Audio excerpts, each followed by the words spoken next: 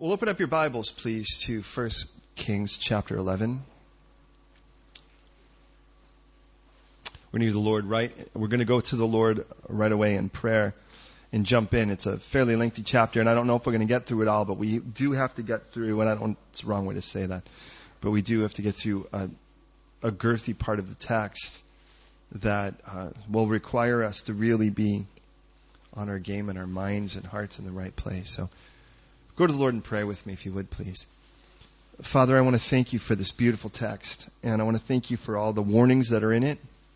I want to thank you for the fact that you meet us here and you draw us in and you give us a chance to learn of you and to learn from other people's mistakes. So please, Lord, today, speak to us in a way we can understand. God, I pray that you would speak profoundly to each one of us individually, right where we need to hear, but also corporately as a family, and that your word would burst open and come alive. Let your word really minister, Lord, and let us be in the position to receive what it is you have for each of us tonight. So thank you, Lord, for this. Please bless this time. In Jesus' name. Amen. Let's say tonight, is it what any, please don't just believe me.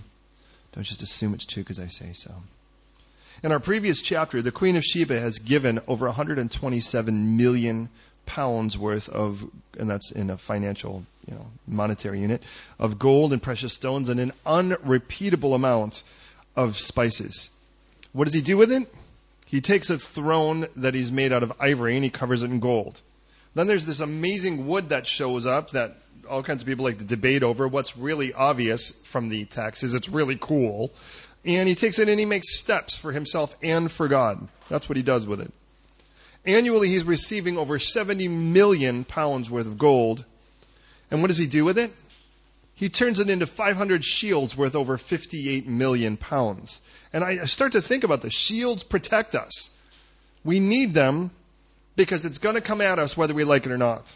Now, that's not pessimistic. I am a hopeful, constant, chronic, and irritating optimist.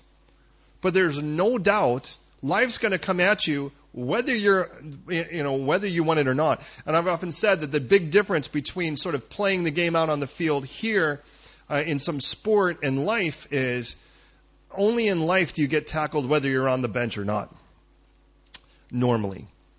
And it tells us in Ephesians chapter 6:16 that above all, beyond all of the other things that are in our armament, above all of those, take the shield of faith with which you will be able to quench the fiery darts of the wicked one.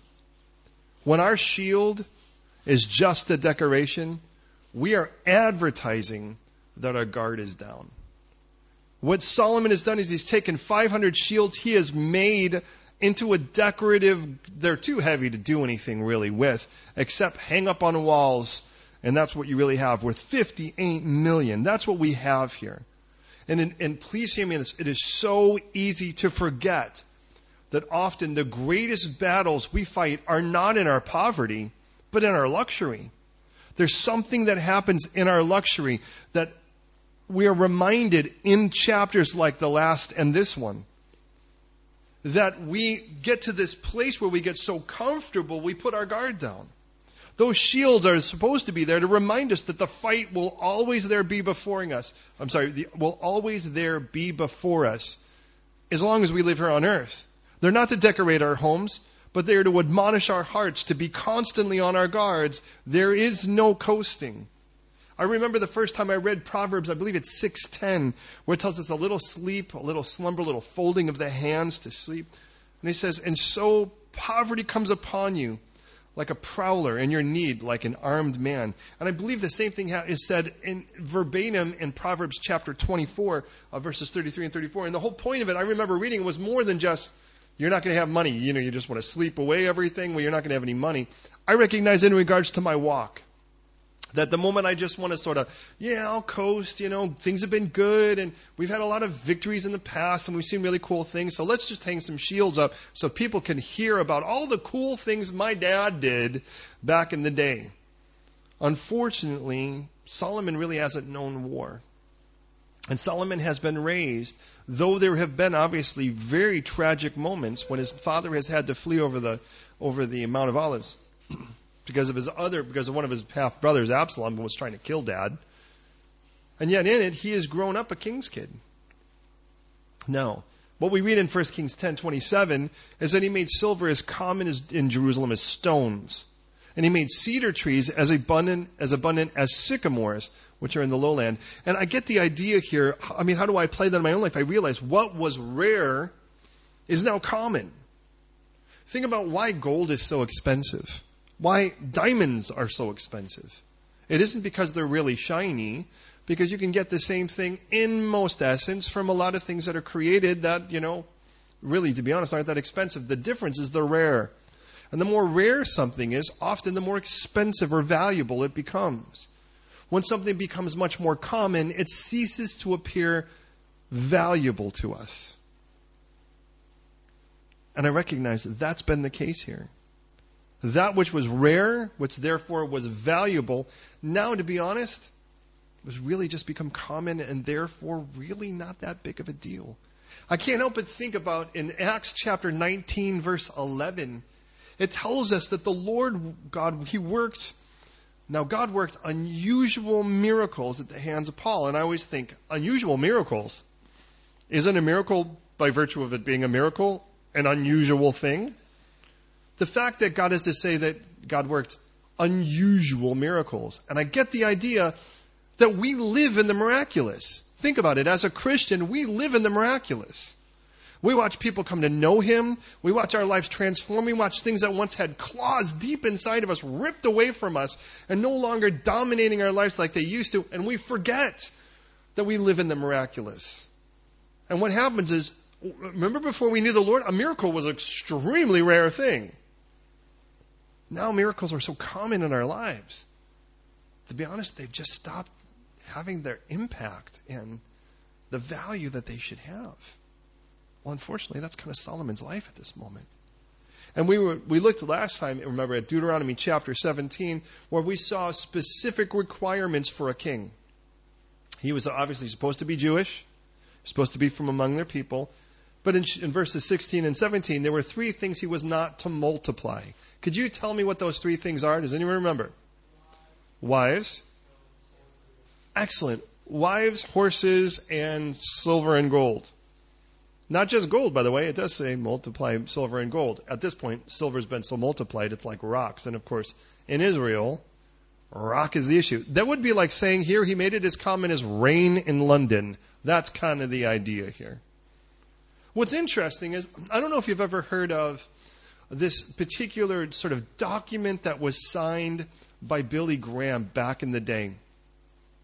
And there were 3 areas. I remember him speaking about it. It was the gold, the girls, and the glory. And you were always to make sure that none of those things were ever going to get away from you. In other words, you were not going to ever be careless in any of those areas.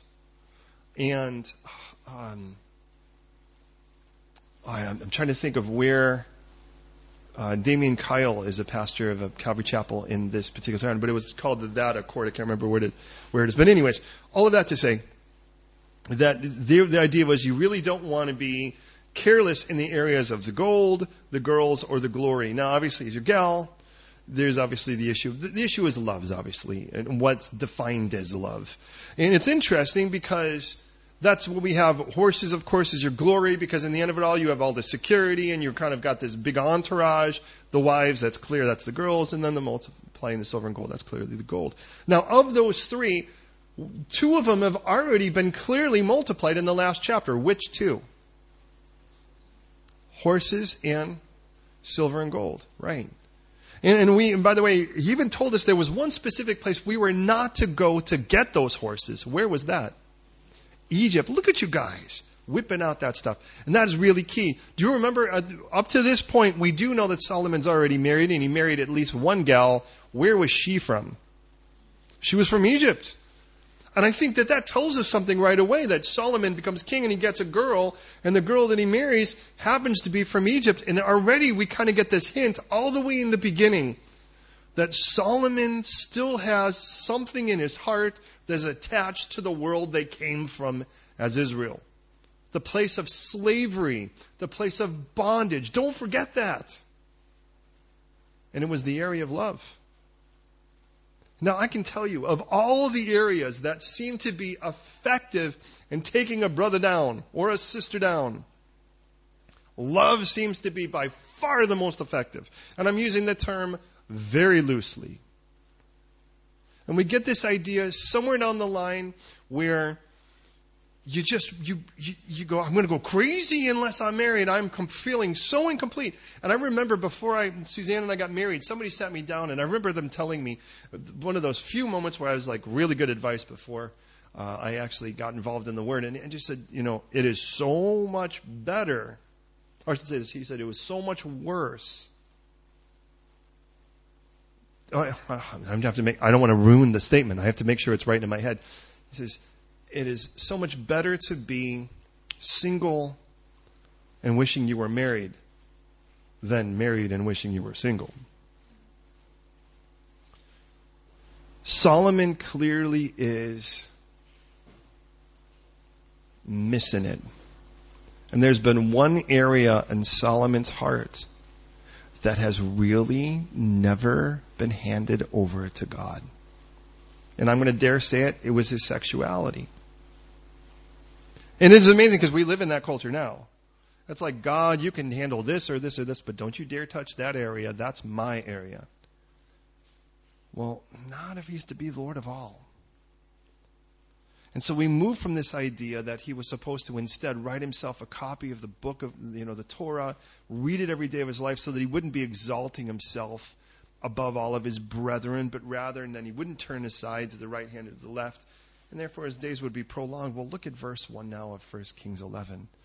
King Solomon loved many foreign women, as well as the daughter of Pharaoh, as if that was bad enough. Now, please understand, from a secular perspective, marrying your neighbor's princess isn't a bad idea because you can pretty much bet they're not going to invade and try to blow you up if their daughter's there. I get that from a political perspective, except God told us why we shouldn't do that. And it wasn't because he didn't want really cute babies because they were mixed race. It was because he warned us, and by the way, we'll get to that, but in Deuteronomy 7, I should just get there now. In Deuteronomy 7, when God says, when the Lord your God brings you into the land which you go to possess, and he casts out many nations from before you, the Hittites, the Girgashites, Amorites, Canaanites, Perizzites, and Hivites, and Jebusites. 7 nations greater than you, by the way. And when the Lord your God delivers them over to you, you shall conquer them and utterly destroy them. You shall make no covenant with them, nor show mercy to them, nor shall you make marriages with them. You shall not give your daughter to their son, nor take their daughter for your son. For they will turn your sons away from following me to serve other gods. God says, I know best.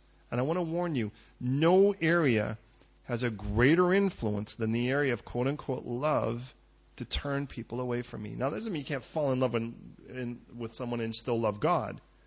But again, the idea of foreign is someone who doesn't love the Lord that you claim is the most important person in your life. How can I love my wife and then claim to love someone who is her enemy, who has declared war on her? It doesn't make any sense. He goes, they will turn your sons away from following me to serve other gods. So the anger of the Lord will be aroused against you to destroy you suddenly. But thus you shall deal with them. Destroy their altars. Break down their sacred pillars. Cut down their wooden images and burn their carved images in fire. In other words, he goes, don't even give an opportunity for you to sniff it out to see what it's like. I don't even want there to be anything but ashes there, because I don't want anyone to go, wow, what was here? What did they do? I want to be an expert. Oh, I'm not going to really do it. And we lie to ourselves and say that's the case. Now look at, from an early age, we would have this talk with both of our daughters. We talk about every person you meet as an acquaintance. In one way or another, you're acquainted enough to know they exist. But a person graduates to a friend. Because a friend has the privilege of influence in your life. And you may not be able to pick every acquaintance, but you can pick your friends. The question is, are you wise enough to choose people to whom you know that the very life they live will influence you in a proper way? Because once you give them the right of influence, you will be led whether you know it or not. And among all the friends that you have, when romance becomes involved, they more than anyone will have the greatest influence. You must be even more diligent and careful to whom you open your heart in such a way. We are told to guard our hearts, for out of it flows the wellspring of life. We get the idea that it's like the very issues of life are going to flow from that heart. And I've heard it said many times, a heart has this terrible habit of making a convert of your mind. You can know in your mind what's right and wrong, but your heart can change that. It can bend the truth so much that the truth isn't the truth anymore. Belittle the sin until it's done and convince you somehow you have a right to do it. I understand why Jeremiah tells us the heart is the most deceitful thing that exists. If he says deceitful above all things, that means your heart's even more deceitful, mine too, than Satan. And by the way, more effective because you'll listen to your heart. And we have enough songs out there, and Disney helps us to try to tell us that we're not only to listen to it, but to follow it. And by the way, just so you know, Proverbs tells us, he who follows their heart is a fool. So you either have to pick Proverbs or you have to pick Disney. But in that, get the idea that he's saying, look at, this is why God has to give us a new heart. And that was his promise. Was that in this new covenant, you need a new heart. Now, Solomon is turning aside because of the very thing God had already warned him. Now, it's in Deuteronomy. That's the 5th of the 5 books. Solomon is supposed to be writing out and reading himself, which, in other words, if Solomon was doing that, he would get this because it's right here. And it says Solomon loved many foreign women as well as the daughter of Pharaoh. For instance, the women of the Moabites, which, by the way, you may be aware of. The Moabites was the product of an incestuous relationship between Lot and his oldest daughter. By the way, Moav literally means like dad. A little weird. Then you have Ammonites, and they're, by the way, the product of the second daughter of Lot and his incestuous relationship with his daughter. Then we have the Edomites, who, by the way, was Jacob's brother, his twin brother, if you remember, who, by the way, and hear me on this, traded his birthright, which was of infinite value, for a bowl of red stew, for which then he gets called Edom, which means red. That is important because, get this, he had something really precious that was given to him as a son. As a son, he was given this precious thing, and he traded it in for a moment of pleasure.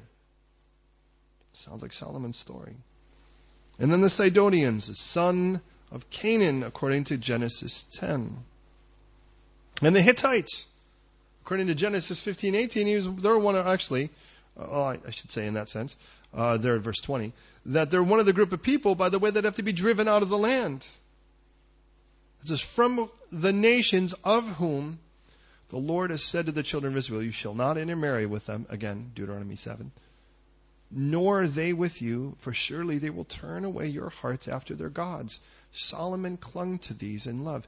This is why Paul says to the Corinthians, do not be unequally yoked. Because what fellowship does light have with darkness? It isn't just that you're two human beings with lonely desires. He goes, in the most base sense, you are a child of light. You belong to the King of Kings, and they belong to darkness. Fundamentally and foundationally, you do not have in common the most fundamental thing in your life. And if you don't have that in common, why in the world are you trying to patch up other areas?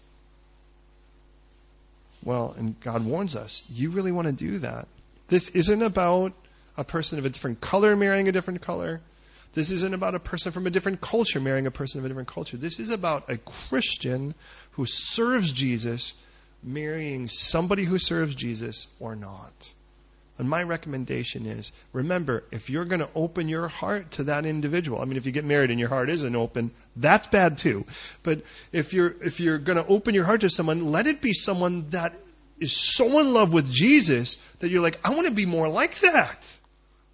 Now, when you find two people that see that in each other, that's going to be an amazing relationship.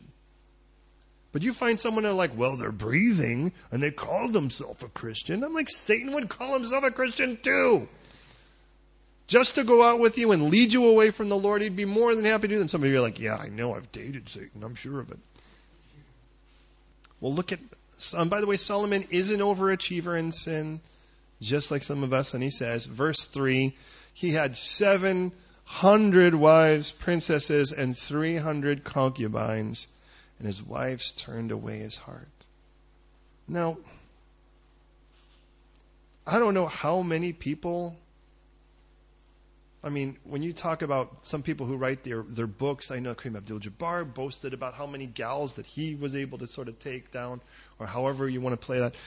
In the end of it all, there is nothing wise about this. And I want to warn you, in your own time, let me suggest this for you. Read the book of Proverbs. It's 31 chapters. It's a relatively short book. And then read the book of Ecclesiastes and see the difference. The book of Proverbs, there is meaning behind a snake in the ground, ants in a queue. There is a meaning behind everything from the storms that come to the seasons. It's like somewhere you go, wow, look at this. Everything makes sense. And everything just seemed to be big and new and wondrous. And then you read Ecclesiastes and it's like, it's all meaningless. There's nothing new under the sun. You go, how do you take a person who starts from big wide-eyed wonder, God is amazing, everything makes sense, to it's all meaningless? And might I suggest in between them is the Song of Solomon. Forgive me for sort of ripping out perhaps some of this sort of saucy romance that seems to be in it. But as a songwriter, I look at the Song of Solomon, and this is the basic story. Little spoiler alert. There's a king, and that king is fine. His legs are like pillars of bronze. Strange, by the way. Because Solomon did have a couple pillars of bronze in front of the temple. And basically, you can imagine it's like, and I have a 9-pack, and I have abs that go on for days, and I can crack a walnut with my belly button. I mean, it's like you get the idea. But in all of that, so there is this king, and he's clearly fine. And then there's this girl. And this girl, though she's pretty, she's got to have the king. And she runs through, and the king's kind of playing peekaboo hide and seek with her. She can't seem to find him because he seems like he's just so busy with so many other things. And so she runs through neighborhoods where she gets beat up and molested. I mean, she gets abused in so many ways, but it doesn't stop her from wanting to get to the king because he's so cute. And of course, he looks at her and just goes, girl, you fine. When can we hug and kiss? I mean, that's kind of his side of it. And it's like this duet. She's like, I got to have you. I got to have you. Oh, where are you? I got to have you. And he's like, oh, you fine, girl. Let's go to the garden. You know, and the reason I say that is, it's one thing when you kind of read the story and people go, you know, it's kind of like the church and Jesus. Well, if it is, let me just suggest to you, Jesus is the girl in the story because she's the one in hot pursuit, although it super cheapens Jesus' heart for us. But she's constantly like getting beat up and abused and all that. But for a king that really, to be honest, isn't that concerned about her. Nowhere in it is he's like, oh my goodness, I can't believe you got beat up like this. Where are those guys? I'll go find them. You would think a decent guy would do that. But she's just got to have them. The scariest part is, who writes the story, this song about an awesome king and a girl that's got to have him? A king! That tells you something. And I mean, look at, as a songwriter, your heart's laid bare mostly with the songs you write. I mean, you're going to get more out of that than you probably will from most things because it's the one thing that's rather intimate and laid on display. This is why when someone's like, I love Jesus and all that, but check out all my songs and they have nothing to do with them, I'm like, there's something really fundamentally missing here. And the reason I say that is that Solomon's in this place where, man, how many girls do you go through? How far do you have to go before you just go, this just really isn't working? But you watch this. You got drunk once with a couple beers and you thought, wow, this is going crazy. But then the next time a couple beers wasn't enough. So then it became a bunch of beers. And then it became a bunch of hard shots. And then it became something that involved, that you had to light up and smoke. And then it became something you had to inject. And you keep going, and somewhere down the line you're like, well, that doesn't work anymore. But if I keep trying and adding, sooner or later it's going to satisfy. It just doesn't. What part of us goes, well, I tried a little bit and it didn't satisfy. I should try a lot of it. And when that doesn't satisfy, I should just try more. What part of our brain doesn't go, maybe that's just the wrong way? But how many girls do you think Solomon could remember? If you had 7, at least you could name them a day of the year. If you had 365, you could name them a day of the year in that sense. Hey, June 1st. But when you got 1,000, how do you do that? Solomon's gone metric, and he's gone mental in doing so. And it tells us here, verse 4, so it was when Solomon was old. It doesn't say they immediately turned his heart away. And I wonder how long Solomon fooled himself. He's like, well, I got a couple girls. Okay, so I got 100. But they're not going to turn my heart away. Hey, let's get some of those Syrophoenician gals. That's something new and exotic. Let's bring a few of those in. Hey, we're bringing in ivory and apes and weird wood and all of that. Hey, while you're there, why don't you pick up a couple of the cuties from the island, just because and imagine it's like everywhere that, it's like people are showing brochures. The king is like, whoa, I don't know if I've ever actually kissed a Fijian girl before. Could you bring one of those? How sad is that? And somewhere down the line in all of it, it says when he was old, they turned his heart away. So maybe for a while he felt like he still had this under wraps, and there's all of these girls influencing his life one way or another. But what's really clear is that Solomon's not converting anyone, but they are converting him. And probably everyone saw it but him. Love is an extremely, and I'm using that term loosely, is an extremely powerful steering tool. And the heart of the battle is the battle of the heart. And this luxury that Solomon's experiencing has eased his heart to be unwatchful, so that false love can step in and lead him by bridle away from the God who is true love to the misery and failure of its counterfeit. And I guarantee you, if you're honest and you've walked with the Lord for any period of time, you can tell me stories too of people that you knew seemed so on fire for the Lord. And now you're like, where in the world are they? And the difference was that there was this hole in their heart they were convinced a human being had to meet. Hey, at every given moment in your life, you will either be at a state of need or a state of overflow. And if you're at a state of need, and you meet another person in a state of need, you are developing a relationship where you already are saying, I need you to fill a spot in me. And that's two people coming with straws to suck out of the other one something they think they need. There is never a healthy relationship built on such a foundation. Let's be honest. So it was when Solomon was old that his wives turned his heart after other gods, because his heart was not loyal, or his heart was not complete, or he didn't give all of his heart to the Lord his God. There was a part that he just somehow felt he had a right to keep to himself. And I want to warn you, any part of your heart, and I'm speaking to myself too here, any part of my heart that I think it's sort of like, stay out of the west wing, God. Any part that I think I should have sovereignty over instead of him is going to be the area the enemy will build a camp there, and I will be taken down by the sin I allow in that area. Because any area I do not allow the Lord to be the Lord of, it's clearly an idol by virtue of that alone. And it says, look at Solomon had an area of his heart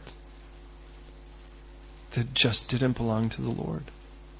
He goes, but his father, David actually gave the Lord all of it. That's what he says in verse 4.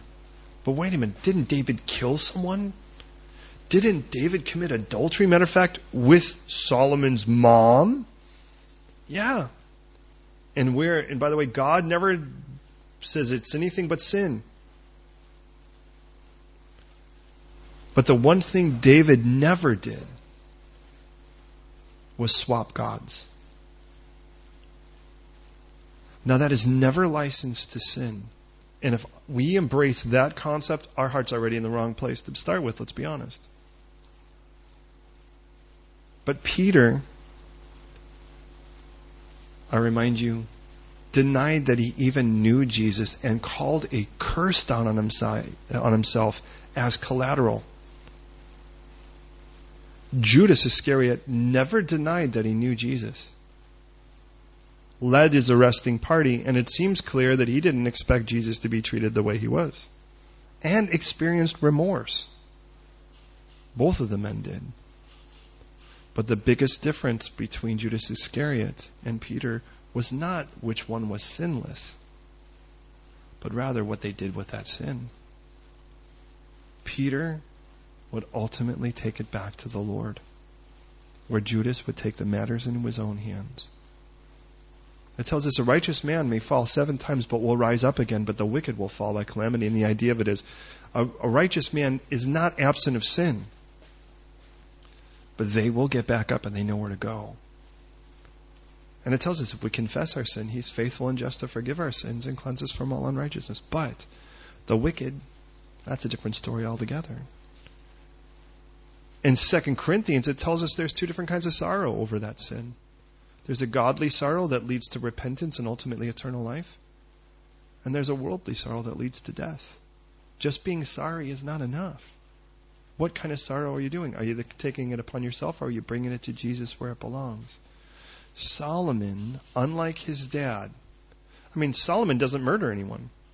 Solomon, you'd say adultery, well, times 999, you get the idea here, but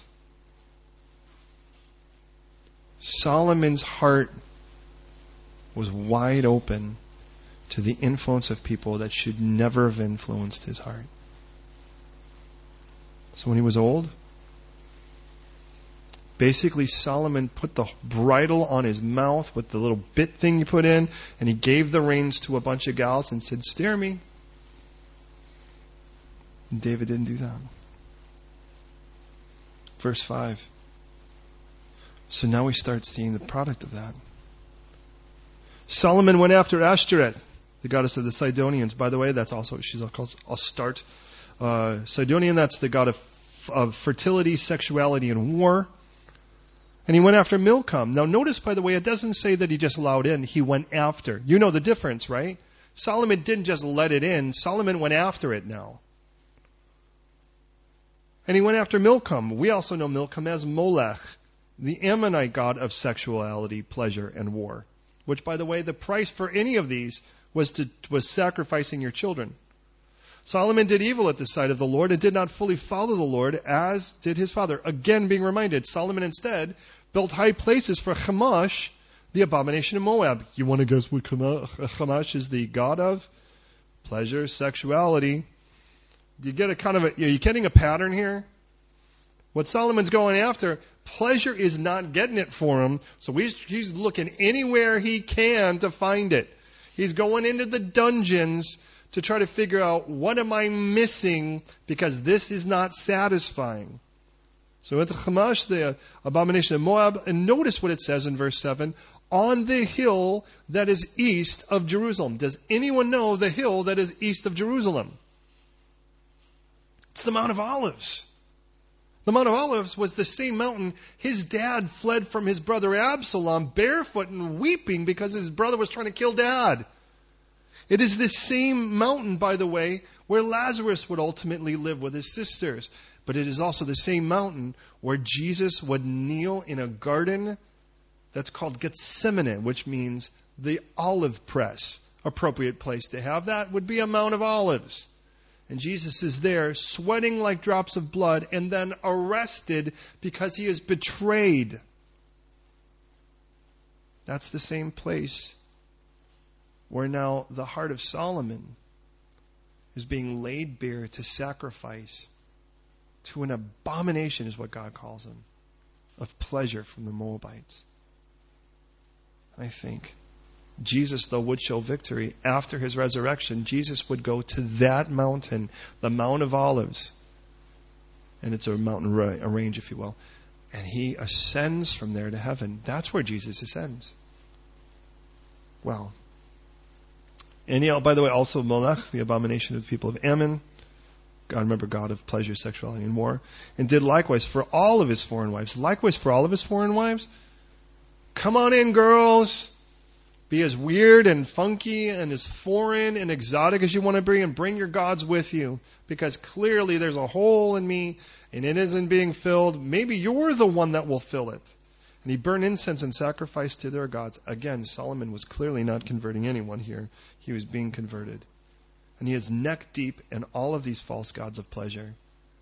And as the result of that, verse 9, the Lord became angry with Solomon. Because his heart was turned away from the Lord God of Israel, who had appeared to him twice. Remember, twice. The first time, God appears to him in Gibeon and says, hey, well, what do you really want?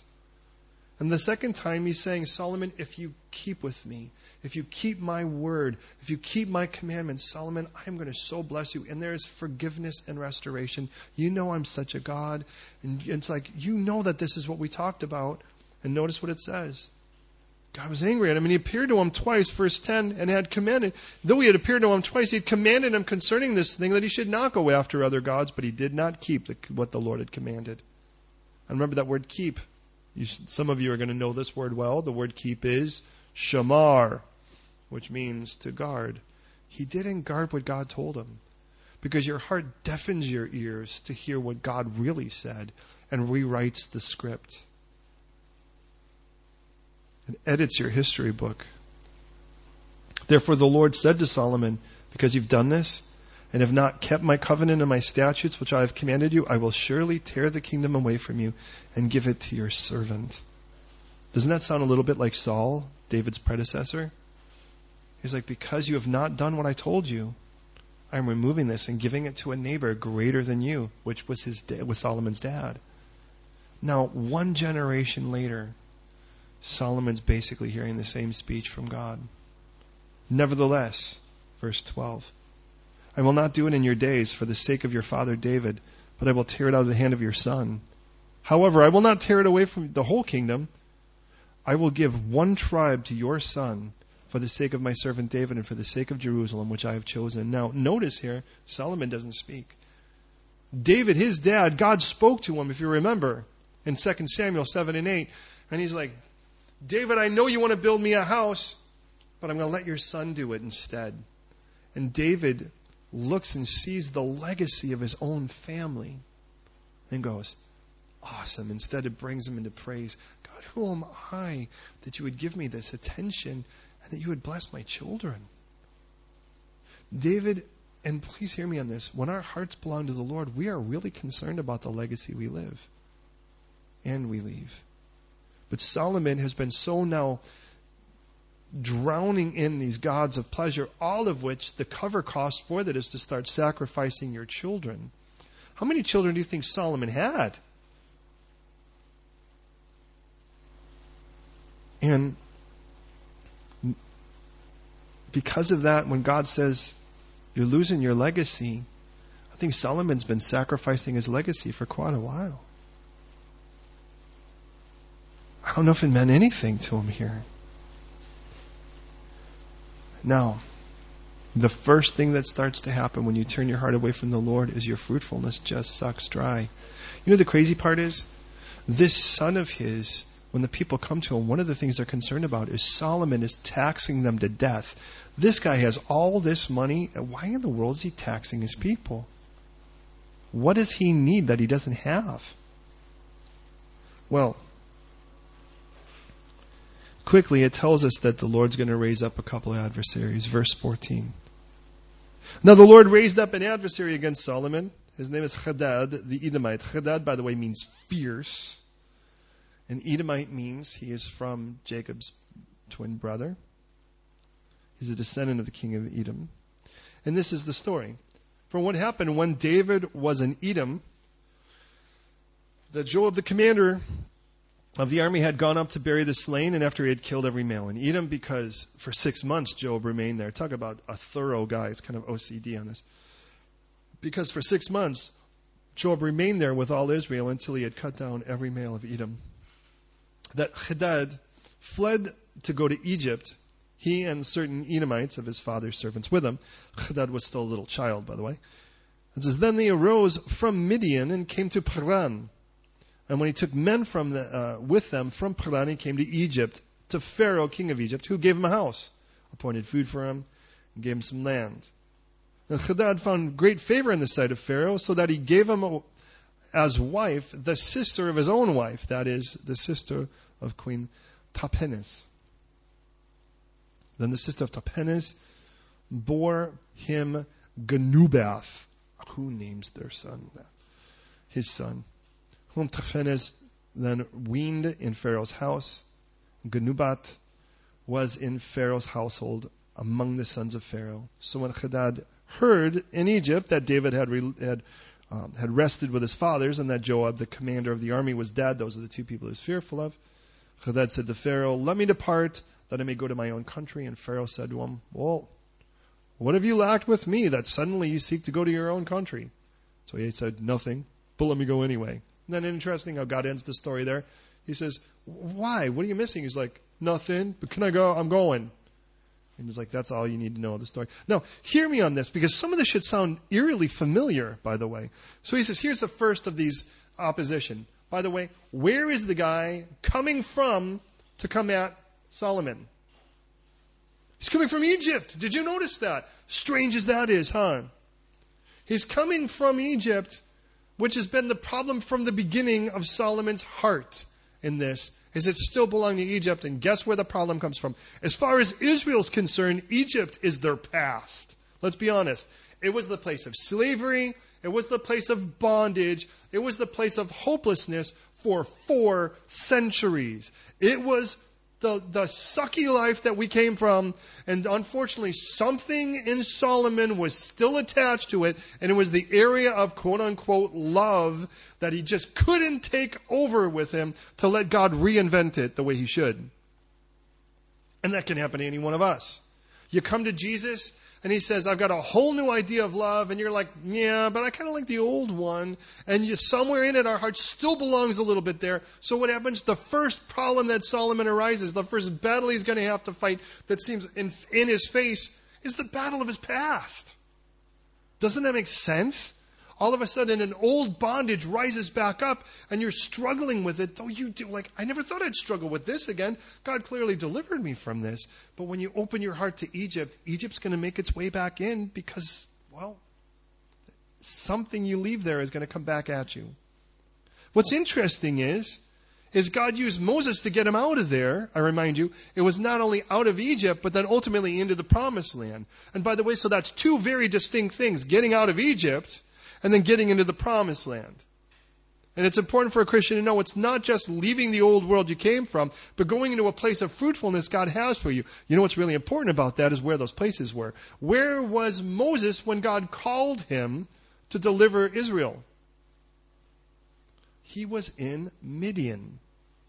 But before that, I remind you, he was taken, if you remember, by the daughter of Pharaoh and made her own, until he actually realized that he refused to take the riches of Egypt and call them his own, because he would rather associate, and he considered greater riches, that which God had promised instead. So, boy, taken, though not part of the Egyptian world, taken in, adopted in essence by Pharaoh's daughter. By the way, Pharaoh's daughter was the one who picked the next Pharaoh, for what it's worth, and then bailed out of that, went to Midian, and when he went to Midian, he went to deliver the people. And when he brought the people out of Egypt, they went to a specific place to spy the Promised Land in Numbers 13. And you know what that place was called? Paran. That was the place where they went, nah, we're not going to go in. We're like grasshoppers compared to them. So here are these major points. Egypt, Midian, and Paran. Did you get that? He goes, so let me tell you about this guy, Hadad. Hadad, by the way, he fled, and guess where he went? He went to Midian. And when he went to Midian, he gathered a crew there. And when he gathered a crew there, by the way, ultimately, notice that the other two places he points out is Paran. He went from Midian, and he came to Paran. And from Paran, he came to Egypt. Interesting. Every one of those should be a warning to us. And God's going to do that. Remember the freedom when I brought you to a place of fruitfulness? Do you feel like you're on the other side of the river here? Why do you think that is? Are you craving for Egypt? Why are you craving for Egypt? What do you think that Egypt has to offer you? Well, the story is eerily familiar. By the way, one other thing, this enemy, this Hadad, is also married. Who did he marry? An Egyptian wife. Should that sound familiar? Huh. By the way, so did Moses, for what it's worth. Her name was Little Bird, Zipporah. Now, that's not the only problem we have. We have one more. Verse 22. And God raised up another adversary against him, Rezin, the kind of stuff that they make those cheap chairs out of. Rezin, the son of Eliada. Rezin, by the way, means heavy. Eliada means God knows. Who had fled from his lord, Hadadezer, king of Zobah. So he had gathered with him and became gathered men to him and became captain over a band of raiders. When David killed those men of Zobah, that's 2 Samuel 8, by the way. After God had given him this whole promise of his legacy, David then starts just cleaning house. And he went to Damascus. Does anyone know where Damascus is in relationship to Israel? It's excellent. It's in the north. So guess what? Solomon's going to get it from the south with Hadad, and then he's going to get it from the north with Rezin. So he's going to get it from both sides. And it says, he went to Damascus, he dwelt there and reigned in Damascus. He was an adversary of Israel all the days of Solomon, besides the trouble that Hadad caused. He abhorred Israel and reigned over Syria. Now, by the way, Damascus has a very important point to it, we as Christians, because Damascus, when you think of Damascus, what story comes to your mind? Excellent, the conversion of a man who was seeking to kill Christians, where Jesus revealed himself en route, for which then ultimately Saul at the time would say, who are you and what do you want me to do? Two very important questions. Who are you and what do you want me to do? Interesting, because when God spoke to Solomon, he's like, what would you like? And in the end of it all, if you're willing to follow me, you know who I am. I'm going to bless you. Well, Solomon's now getting it from both sides. Neither was necessary, but the whole point was, and hear me in this, can I say it lovingly? God wants you miserable when you're running from Him, because you are not created to run from Him.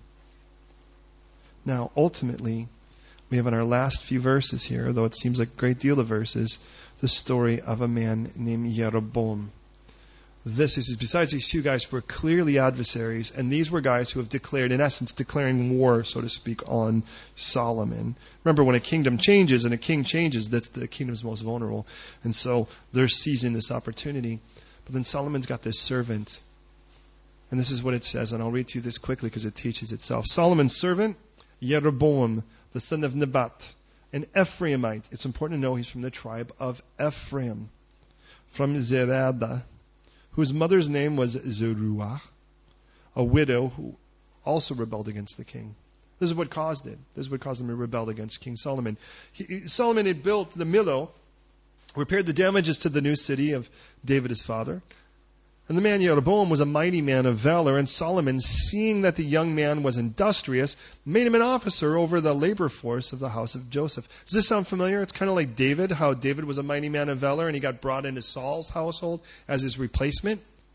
And you kind of see the same thing playing out here. Now it happened at that time when Jeroboam went out of Jerusalem that a prophet, Ahijah means, by the way, brother, Yah like Yahweh means God's brother God. The Shilonite, remember Shiloh was where the tabernacle was prior to its destruction, and of course everything being moved to Jerusalem. So this prophet Ahijah met him on the way. He had clothed himself with a new garment, and the two were alone in the field. Now, two people now again is Jeroboam and this prophet.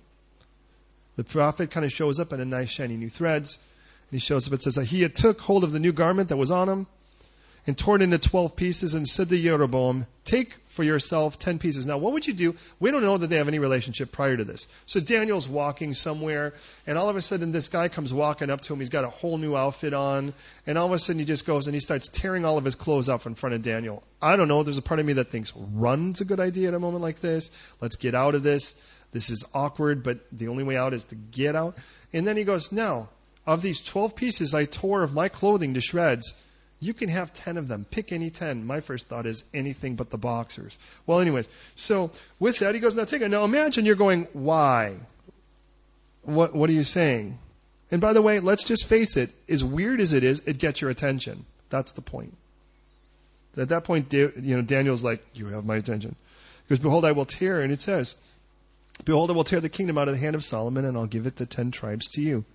You shall not have one tribe for the sake of my servant David. Notice he doesn't say Solomon. And for the sake of Jerusalem, the city which I have chosen out of all the tribes of Israel.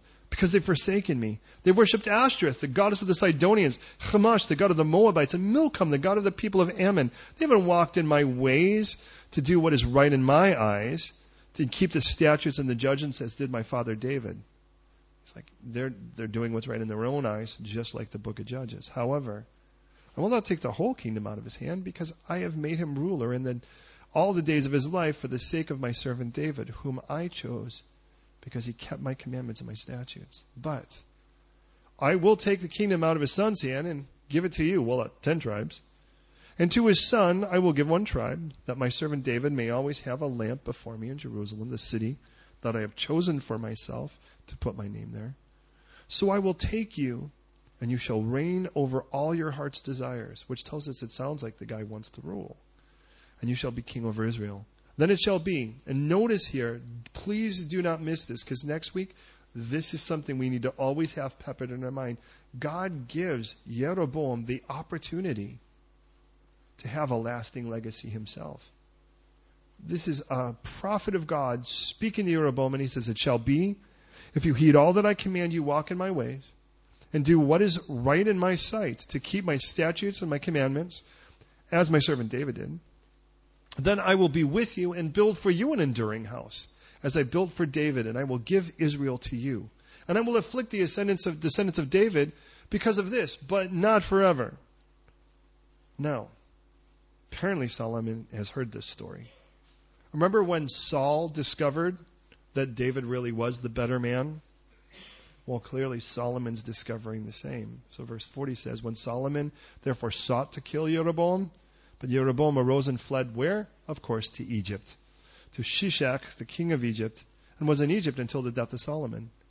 Now the rest of the acts of Solomon, and all that he did and all of his wisdom, are they not written in the book of the acts of Solomon? And the period that Solomon reigned in Jerusalem over all Israel was 40 years. Then Solomon rested with his fathers, and was buried in the city of David his father, and Rehoboam his son reigned in his place. What's the last thing recorded that Solomon did besides die? Was try to make somebody else dead. Could you imagine that's the last thing? You always kind of remember how you come in and leave. You always kind of remember the beginning and the end. The beginning, you got this kid who God says, I just want to bless you. What do you want? I need wisdom. I'm a kid. I don't know how to rule these people. How does he end? I'm going to kill that guy because God wants to make him my son's replacement. Now hear me in this as we go to prayer. The difference between David and Solomon in the simplest sense is that David was honestly, not just playing a game here, honestly willing to admit that what he had done was wrong. Sooner or later he'd come to this point, he's like, you know what I have done is sin against you, God. Even when everybody else said it wasn't a sin, you never changed your mind, and against you, God, against you I've sinned. Nobody else would even say that. But you and you alone were the only one who really still called this sin. I'm wrong. And I need you to forgive me. Please forgive me. Create in me a clean heart, God, please. Renew a right spirit within me. Please don't cast me away from your presence like Saul. Please don't take your spirit from me like you did with Saul. Would you restore to me the joy of your salvation, please, Lord? Would you please do that? Restore to me how beautiful it was when it was just you saving me. In the midst of his sin, David would ultimately realize, God, I have been faithless in my sin, but I do know who my Savior is. And I'm coming back. Solomon, on the other hand, he doesn't end that way. Solomon ends with, even though this is what I've done, he ends a lot like Saul. Where in the end of his life, you just don't see that repentance you really want to see that gives you this warm fuzzy inside. Now look at Christians. If you've accepted the gift of Jesus Christ, if you haven't, you're certainly not a Christian. Then know that there is a God who wants to forgive you, but it starts with confession. And confession, homologamos in the Greek, when we get to the New Testament, it means to have the same words, the same reasoning. If God says it's wrong, it's wrong. It doesn't matter how many people or even what the church or the Pope decides. If God said it's wrong, it's wrong. And we lay it before him and go, God, this is wrong. Please forgive me of it and remove my desire for this ever again. But Solomon, unfortunately, doesn't end that way. Instead, Solomon wants to remove anything that becomes the consequence for that sin. And look at, removing the consequence is not hating the sin. Who doesn't hate the consequence for their sin? It makes your life stink. But if all you hate is the consequence and not the sin, the moment the consequences lessen, you'll be back in the sin in a heartbeat. And God doesn't want that. But Jesus took all of those sins and he died on the cross for them. Please hear me. Not just the ones you've done, but the ones you've yet to. And don't think that that's in any way a license to go and do more, because if that's the case, you're not making Jesus the Lord you should. But we say, you know what, Jesus, I need you to be the Lord of my life, as you've been the Savior over my sins and the guilt that comes from it. I need you to be the Lord of my life so that sin no longer is the mastery. I don't want to crave Egypt anymore. We accept the gift of Jesus leaving Egypt and never wanting to go back. That's why God says, if you're going to have a king, somebody that's going to lead you, somebody that's actually going to be making decisions for you, do not let them in any way have an eye on Egypt. Why in the world would you want to dip into the pot of Egypt when instead you have the endless pool of God? You have the living water of God or the broken cisterns of Egypt. Which one do you really think? Do you think you should go for both? Here's the problem. If you get 3 glasses of pure water, but get the 4th glass from the toilet, it still pollutes you, even though you're like, yeah, but I've gotten these other glasses of pure water. And God's like, don't fool yourself. Don't go both places. And that's my heart's desire as we pray now. That as Christians, God remove our hunger at all for Egypt. But also that we would really accept the gift that when we have done something stupid, that we never take that guilt anywhere but to Jesus. Isn't it amazing how the enemy lies about how small? He tries to make the sin look really, really small before you do it. And then once you've done it, he tries to make it really, really big so you won't go to God. Small enough so you'll walk away from him, and then too big to bring it to him. Well, there's no sin Jesus hasn't paid for in this sense. So go and get it right with the Lord. Pray with me, would you please? God, I want to thank you for this beautiful text. It is definitely rough to read, but it is what we need to hear. And I do pray, Lord, for every one of us, myself included, that we would not crave anything that Egypt offers us. Lord, that our heart would not be duplicative. It would not be cut in two, but rather, God, that our life would be pure of heart, single-hearted. There's no dichotomous part of us, Lord, where there's like, this is the secular and this is the sacred. We want it all to be yours. So, Lord, whatever it is that we look at on the other side of the fence where Egypt still live, where they still dwell, don't let our hearts be open to it, Lord, please. but rather open our hearts entirely to you to give you free reign over every area. And Lord, in the area of our in regards to who we are as a person, our identity, in regards to who we are in purpose, God, in regards to these appetites within us, Lord, for importance and for security, Lord, and for relationship, these things, God, where we confess to you that even within the church in Mass, there seems like there's open doors that should not be there, to where we somehow say, well, Jesus, we need you, but we also need this. So, Lord, please, will you just seal in our hearts that you be the one thing we need. And then we lay all of our wants before you and say, Lord, put them in proper priority and say, if it's something we need, you will provide. If it's something we want, you may not. But that's because you don't want to give me something that's not good for me. That's not right, or that will ever take me away from you. So Jesus, we want to confess that though our hearts have developed appetites for sin, we ask you to forgive us, Lord, for those sins that we do crave and get a taste for. And we ask you to replace that for a healthy appetite for you, for righteousness. We confess, Jesus, that you're more than just our Savior, more than just the payment for all of our sins, but our Lord, who has a right to say yes and no, to which we have a right to submit, and that we would not chase after foreign things that we know have declared war against your righteousness. But rather, Lord, tonight, please, in this room, give us an abhorrence for Egypt, because we know Egypt is the place of bondage, because it's a place of running from you now. And there is no freedom when we run from you. So tonight, Jesus, please be our Lord and Savior. Please. And may we demonstrate that in every choice we make. In every facet and area of our life, you have free reign. Take your rightful place and make yourself at home in our lives, we pray. Jesus, in your name. Amen.